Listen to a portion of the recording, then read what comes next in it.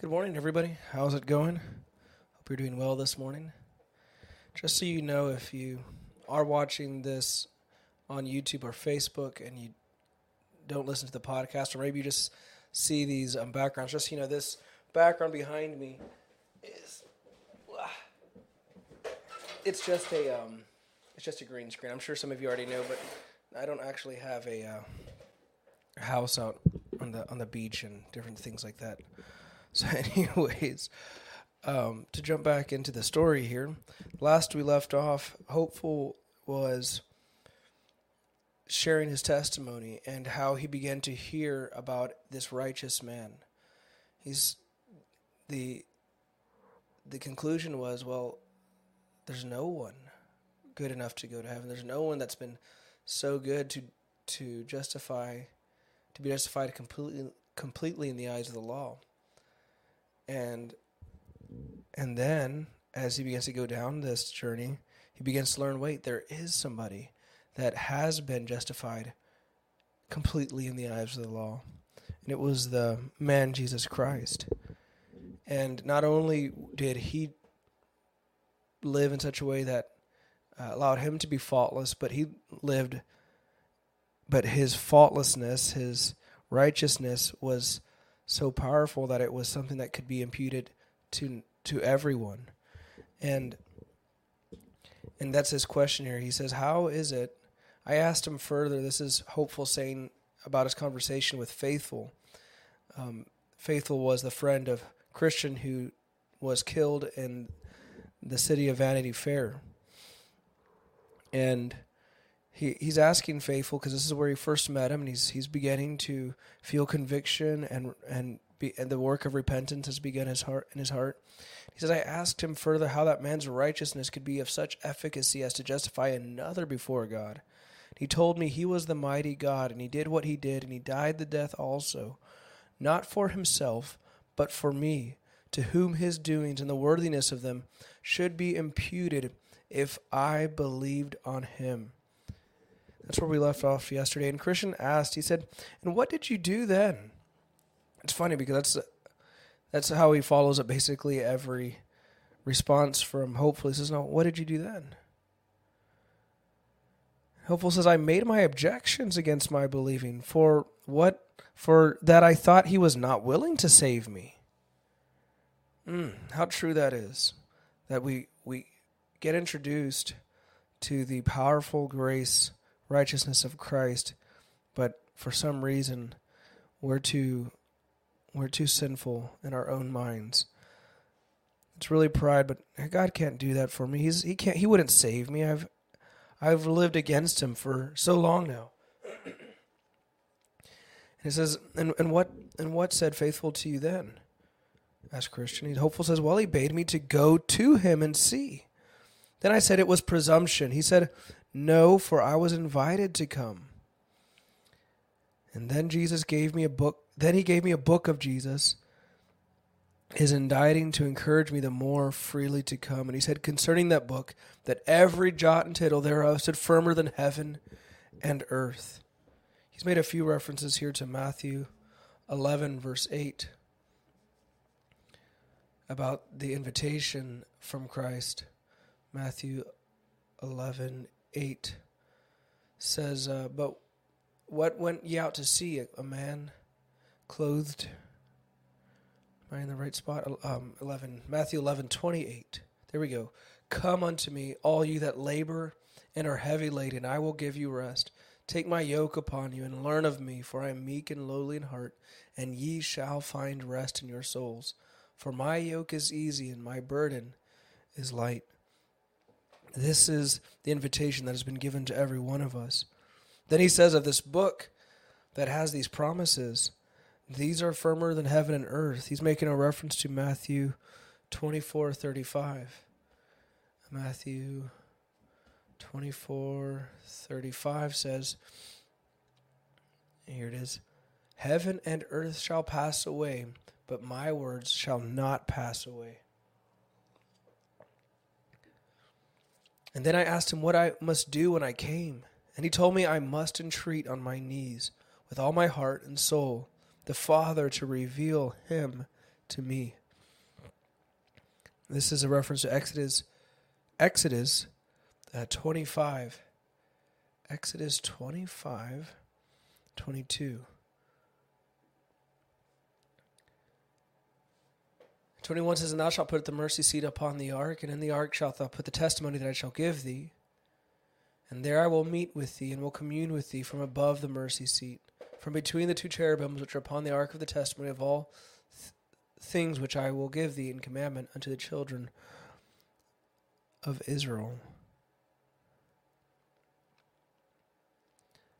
And then I asked him further, "How must I make my supplications to him?" And he said, "Go, thou shalt find him upon a mercy seat." And that's the reference here made to Exodus, where he sits all the year long to give pardon and forgiveness to them that come. And I told him I knew not what to say when I came. And he bid me to say this effect, "God be merciful to me, a sinner. And make me to know and believe in Jesus. For I see that if his righteousness had not been, or I have not faith in that righteousness, I am utterly cast away." We have another reference to Leviticus 16:2. I think this is also in reference to where God sits. Leviticus 16:2. Man, I just read through Exodus and Leviticus, and I somehow missed to notice where God sits here on the mercy seat. And he has been sitting on the mercy seat since the beginning of time. And the Lord said unto Moses, "Speak unto Aaron thy brother, that he come not at all times into the holy place within the veil before the mercy seat, which is upon the ark, that he die not, for I will appear in the cloud upon the mercy seat." And we have a note here from the author as Faithful was telling Hopeful to just say something to this effect, "God be merciful to me. Because if I don't have faith in you, I'm utterly done. I'm cast away." And the author says, "Pray mind this, the grand object of a sensible sinner is righteousness. He has it not in himself. This he knows. Where is it to be found? In Christ only. This is a revealed truth, and without faith in this, every sinner must be lost. Consider, it is at the peril of your souls that you reject the righteousness of Christ, and do not believe that God imputes it without works for the justification of the ungodly. Oh, ye stout-hearted, self-righteous sinners, ye are far from righteousness. Know this, and tremble." Stout-hearted and self-righteous sinners. He says, as he continues in the type of prayer, he says, pray something like this. He says, "Lord, I have heard that thou art a merciful God, and hast ordained that thy Son, Jesus Christ, be the Savior of the world, and moreover, thou art willing to bestow him upon such a poor sinner as I am, and I am a sinner indeed. Lord, take therefore this opportunity and magnify thy grace in the salvation of my soul through thy Son, Jesus Christ." Amen. Christian asks, "Well, did you do as you were bidden?" Hopeful says, "Yes, over and over and over." Wow. Christian says, "And did the Father reveal the Son to you?" Hopeful said, "No, not the first, nor the second, nor third, nor fourth, nor fifth, nor at the sixth time either." Note here from the author. It says, "There may be, and often are, very great discouragements found in the sinner's heart when he first begins to seek the Lord. But he has Christ's faithful word of promise, 'Seek and ye shall find,' etc. in Luke chapter 11, verse 9. The vision is for an appointed time. It shall come, though it tarry, wait for it, because it will surely come and will not tarry." This is reference to Habakkuk 2 and verse 3. Man, this is something that this concept, and that was a direct quote from Habakkuk chapter 2 and verse 3. He says, "For the vision is yet for an appointed time, but at the end it shall speak and not lie. Though it tarry, wait for it, because it will surely come. It will not tarry. Behold, his soul which is lifted up is not upright in him, but the just shall live by his faith." Wow. And Christian says, well, what did you do then? And Hopeful says, what? Why, I could not tell what to do. Had you not any thoughts of leaving off praying? Yes, said Hopeful, 100 times, twice told.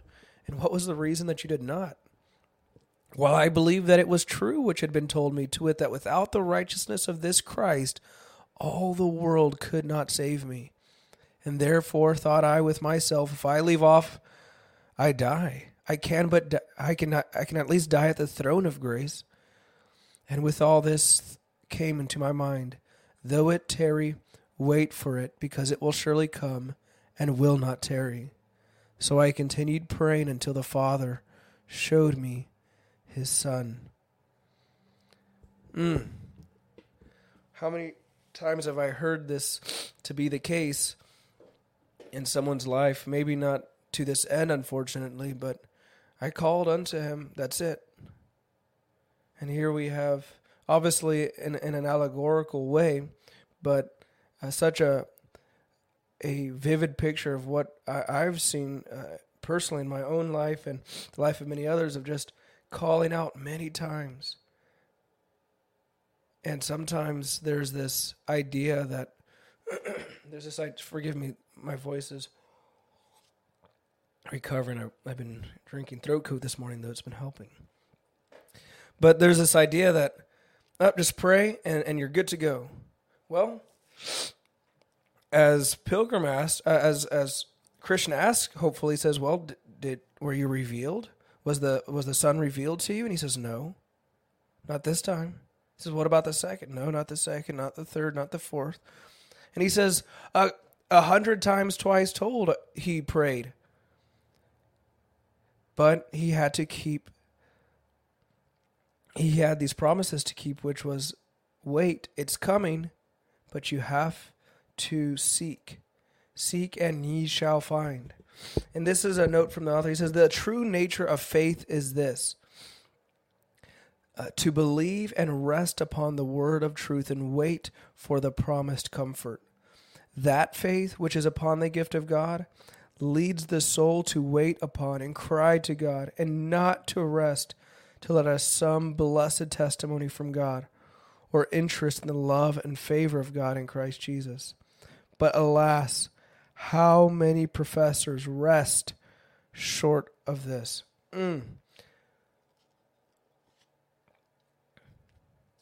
That's exactly what I was concluding myself. That many people, they call and they call and they call, or they call and then they're told, "Did you call?" "Yeah, I called," and it's nothing is asked after that. Just, okay, good, you're good to go. Well, that isn't by anybody's experience probably the best way to go about asking somebody about.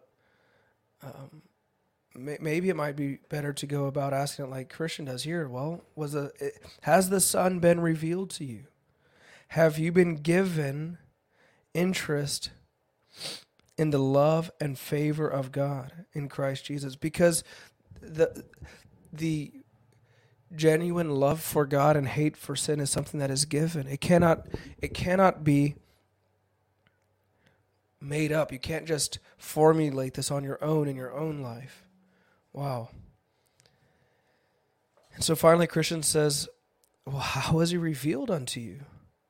Hopeful says, I did not see him with my bodily eyes, but with the eyes of mine understanding. He's making a reference to Ephesians 1:18.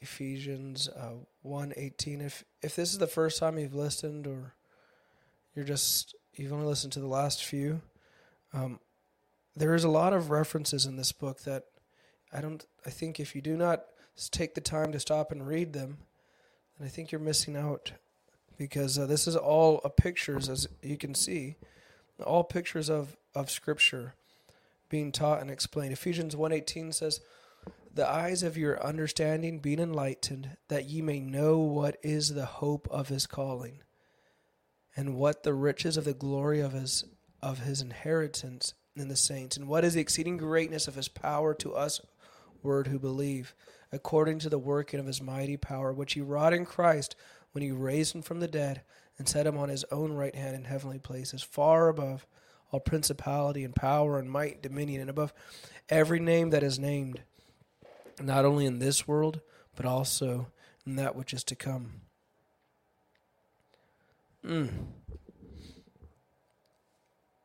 And thus it was, one day I was very sad. I think sadder than any one time in my life. And this sadness was through a fresh sight of the greatness and vileness of my sins. And I was then looking for nothing but hell and the everlasting damnation of my soul.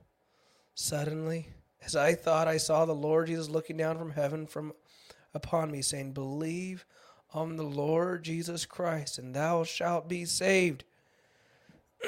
This has been the message from the beginning. What's the difference?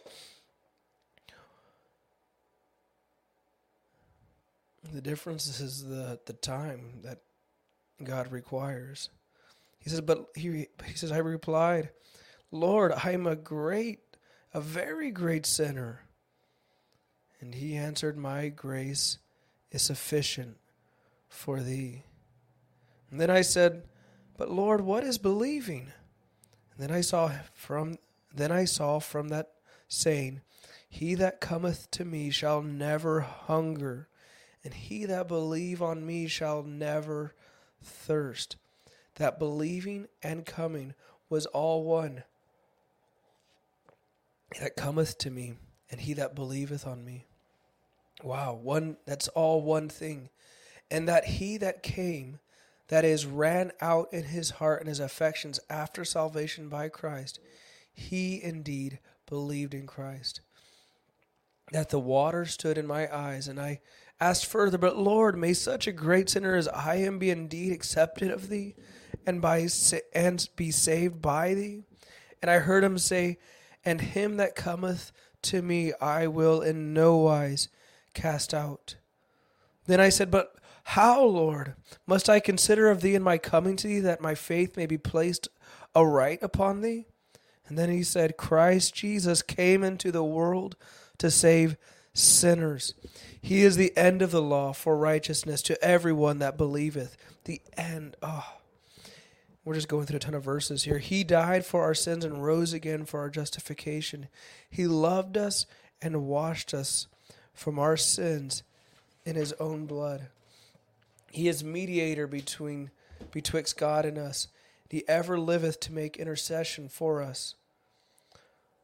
From all which I gathered, and that I must look for righteousness in his person, and for satisfaction for my sins by his blood, that what he did in obedience to his Father's law, and in submitting to the penalty thereof, was not for himself, but for him that will accept it for his salvation, and be thankful. And now was my heart full of joy, mine eyes full of tears, and my affections running over with love to the name, people, and ways of Jesus Christ." We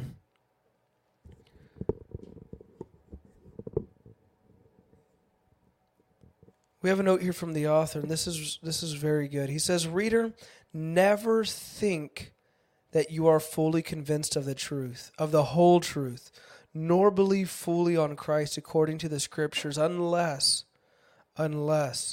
you have seen as much need of Christ's glorious righteousness to justify as of his precious blood to pardon you. Both are revealed in the gospel. Both are the objects of faith. And by both is the conscience pacified, the heart purified, the soul justified, and Jesus glorified in heart, lip, and life." Wow. Man, I've got to bring this to an end here, but man, these are the parts of story. I could really, all of this I could sit down and read in one sitting if I had the time. But, well, we're going to go ahead and stop there. There was so many references I didn't want to stop, and they were just being quoted straight anyways. So I will make sure to put all those in the description here on this video or the podcast, whether you're listening to it, so you can look these up yourself. But, wow. I don't know about you, but something like this makes me just want to say amen and just be thankful for what he's done. And possibly even see that others and maybe even yourself might be in a position where, like hopeful, you've called out and you've called out and you've called out and you've called out, and there's just you're not getting it. You're not getting everything that we're talking about here. You're not getting everything that's promised in Scripture. Well, it's not that the promise is invalid or that God won't save. It's just give it some more time. Keep calling. Don't stop. May your conclusion, your decision be like Hopeful's and be like, you know what? If I never get this, at least I will be at the foot of the throne of grace, having been begging for mercy and not stopped. But of course, God will save. He promises that. That reference to Habakkuk 2:3, so great. The vision is for an appointed time, and it shall come. Though it tarry, wait for it, because it will surely come and will not tarry. Many people, I believe, as he says here, many professors have rested short of having actually received. And it's not that God is not willing to give, but he is going to give in his own time. And it may require more time for others and less time for another, but if you are seeking him, don't stop. Don't stop seeking him. The truth goes for whether you have received his grace and his mercy and his love, and you've been given that relationship that you want and you desire. Continue to seek him. And if not, he's there and he's waiting. He's sitting on the mercy seat. And in his time, as much as we want it to be in our own, he says, believe on the Lord Jesus Christ, and thou shalt be saved. And he is willing, as he did here, and he promises in Isaiah, come now, let us reason together, though your sins be as scarlet, they shall be white as snow. Reasoning with the Lord, but don't stop. Don't leave to just reason with yourself or reason with other people. The person to reason with is the man Jesus Christ, and stay there and live there in front of him, and he will, and he promises that he will give us his life and his blood and impute his righteousness to us. With that, I hope you all have a great day. I could keep going and going. I've found this part of the book to be quite enjoyable. Alrighty, guys. Hope you all have a great day, and God bless.